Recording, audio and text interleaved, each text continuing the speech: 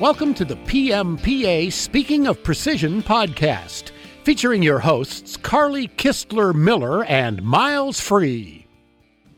Hello, I'm Miles Free, and welcome to PMPA Speaking of Precision Mailbag Edition.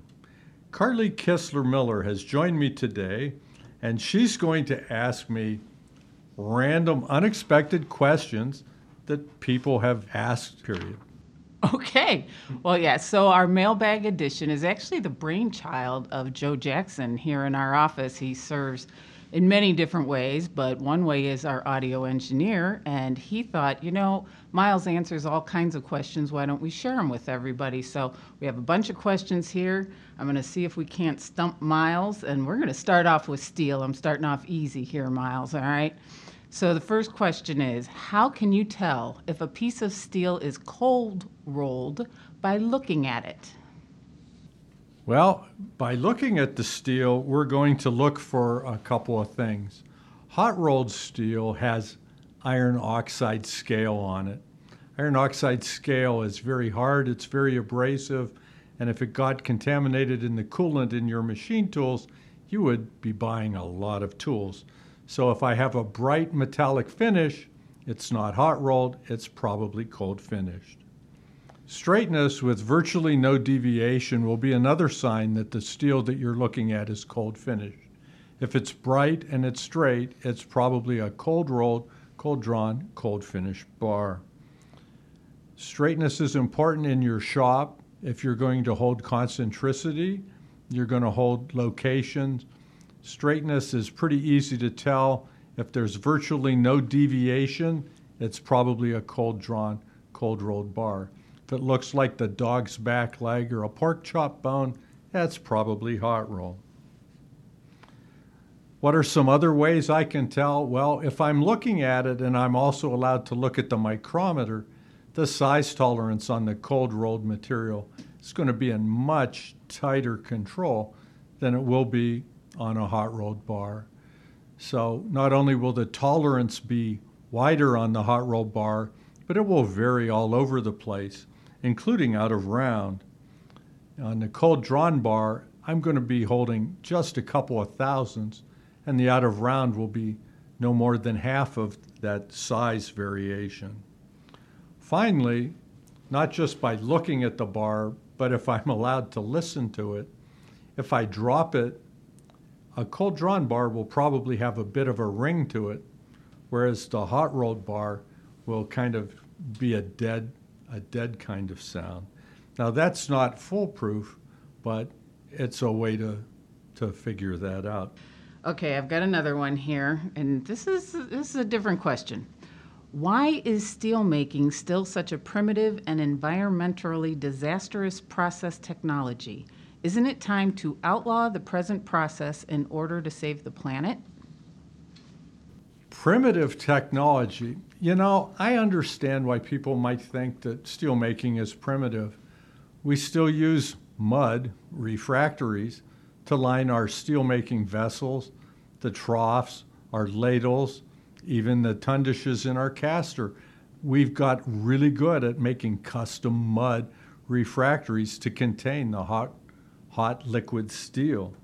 But if you want to see something that's really primitive and really environmentally unfriendly, let's think about what life would look like without steel in our life. Ooh. There would be no metal for plumbing, like for toilets. Ooh. No steel for appliances, for cooking or refrigerators, so our food safety would be non-existent. I could go on and on. But the bottom line is steel adds tremendous value, not just to our quality of life, but the quality of life on Earth. Well, that makes sense to me, and I'm not living without my plumbing, so. Okay, we have another question here. I'm keeping you in the steel world, still giving you some softballs. We're comfortable. Okay.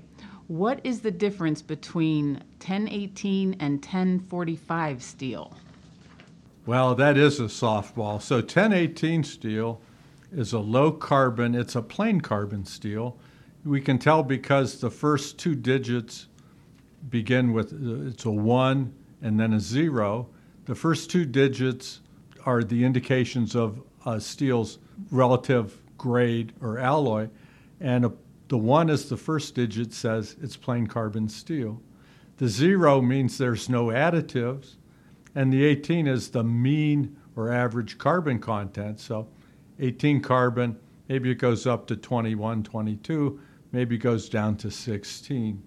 This will be a steel with highly weldable characteristics. It's not going to be fun for machining.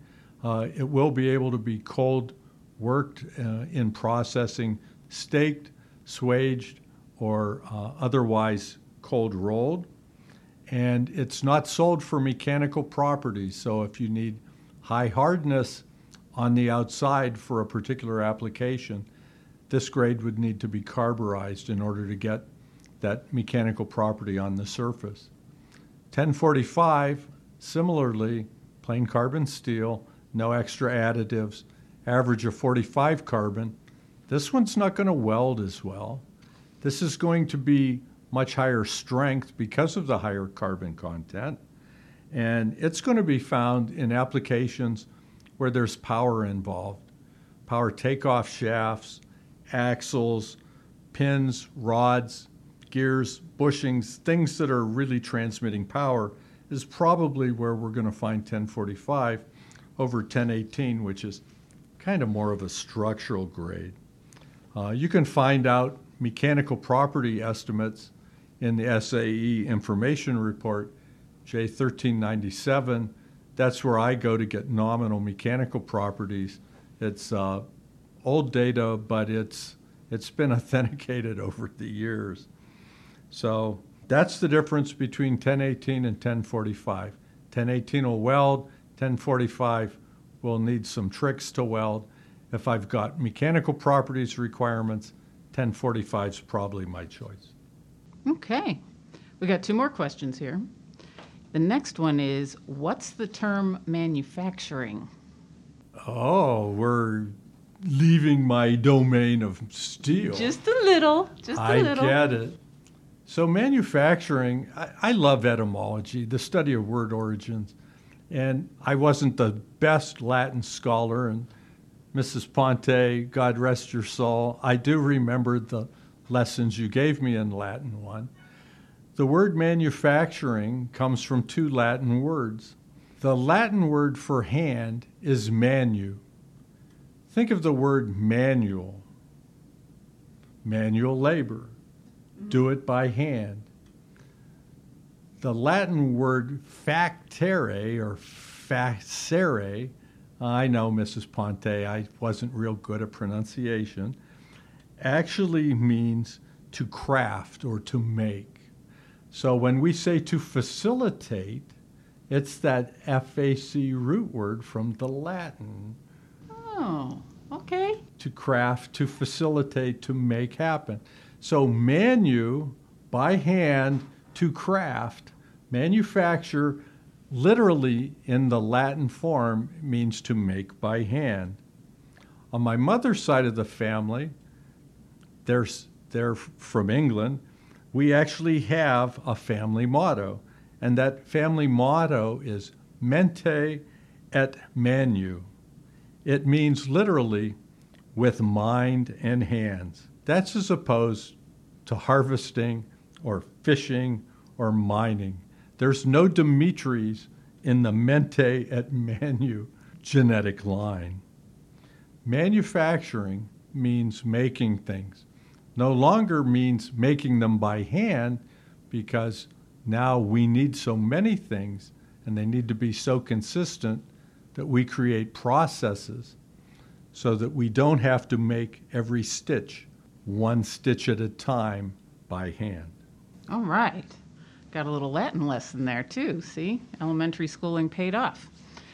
Okay, so here's the last one that would normally be a challenge for some people, but I think this might be an easy one for you. If you could keep only one book from your bookshelves, what would it be and why? Well, as anyone who's been in my office knows, we keep a lot of books. Books truly are the distillation of the world's wisdom. But if I can only have one book, I'm only allowed one book, that book is probably going to be my Metals Handbook, Desk Edition. Let me show you. Whoa, that book's huge.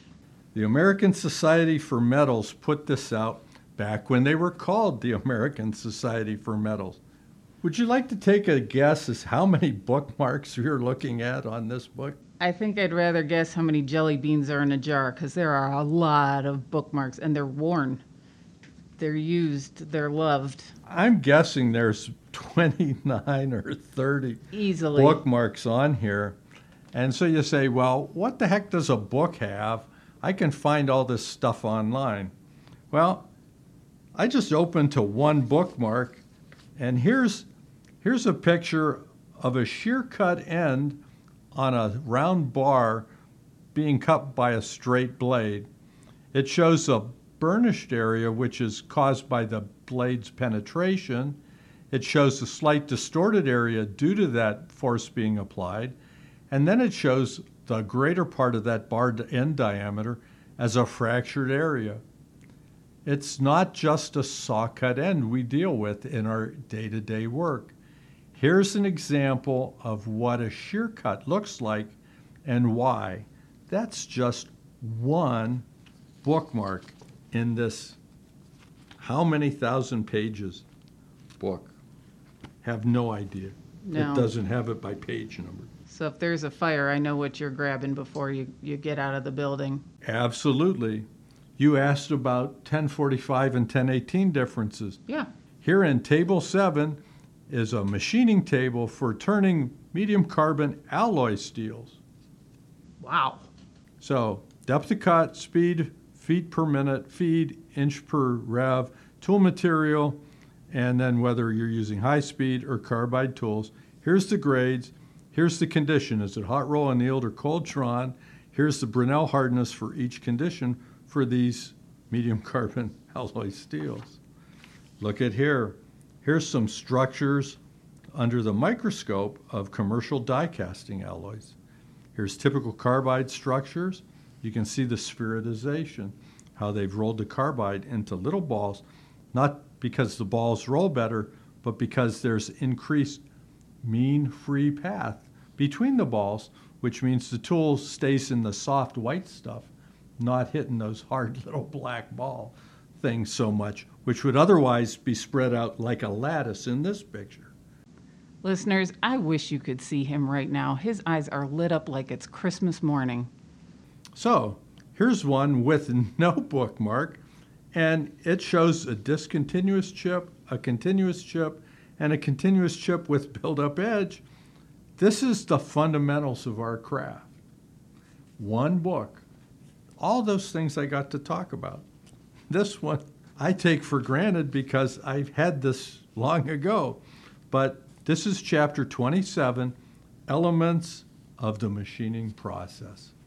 What's the one book I can keep from my bookshelf? Metals Handbook, Desk Edition, American Society for Metals. You definitely made a case for keeping that book. It's No worth doubt. it's worth its weight Oh, in gold. And that wraps up today's mailbag. Thanks for joining us. Thanks for the questions. For additional information, please visit pmpa.org. yes, thanks for joining us. And please rate and review this podcast. And if you want to make your life a little easier, you can subscribe to our podcast so you never miss one. Carly, where do they send the questions for next mailbag? Oh, great. Okay, so please send the questions to me, cmiller@pmpa.org. Again, that's cmiller@pmpa.org. As you heard from these questions, they don't just have to be about steel. They don't have to be about steel. And what I add to our PMPA deliverables isn't just about steel. If you're not already taking advantage of PMPA membership, we handle things like government affairs, emerging legislation such as the USMCA. We have statistical reports, technical assistance, many, many ways to help. Be sure to check out our website at pmpa.org and take a look at what we have to offer. Why is PMPA membership important, Carly?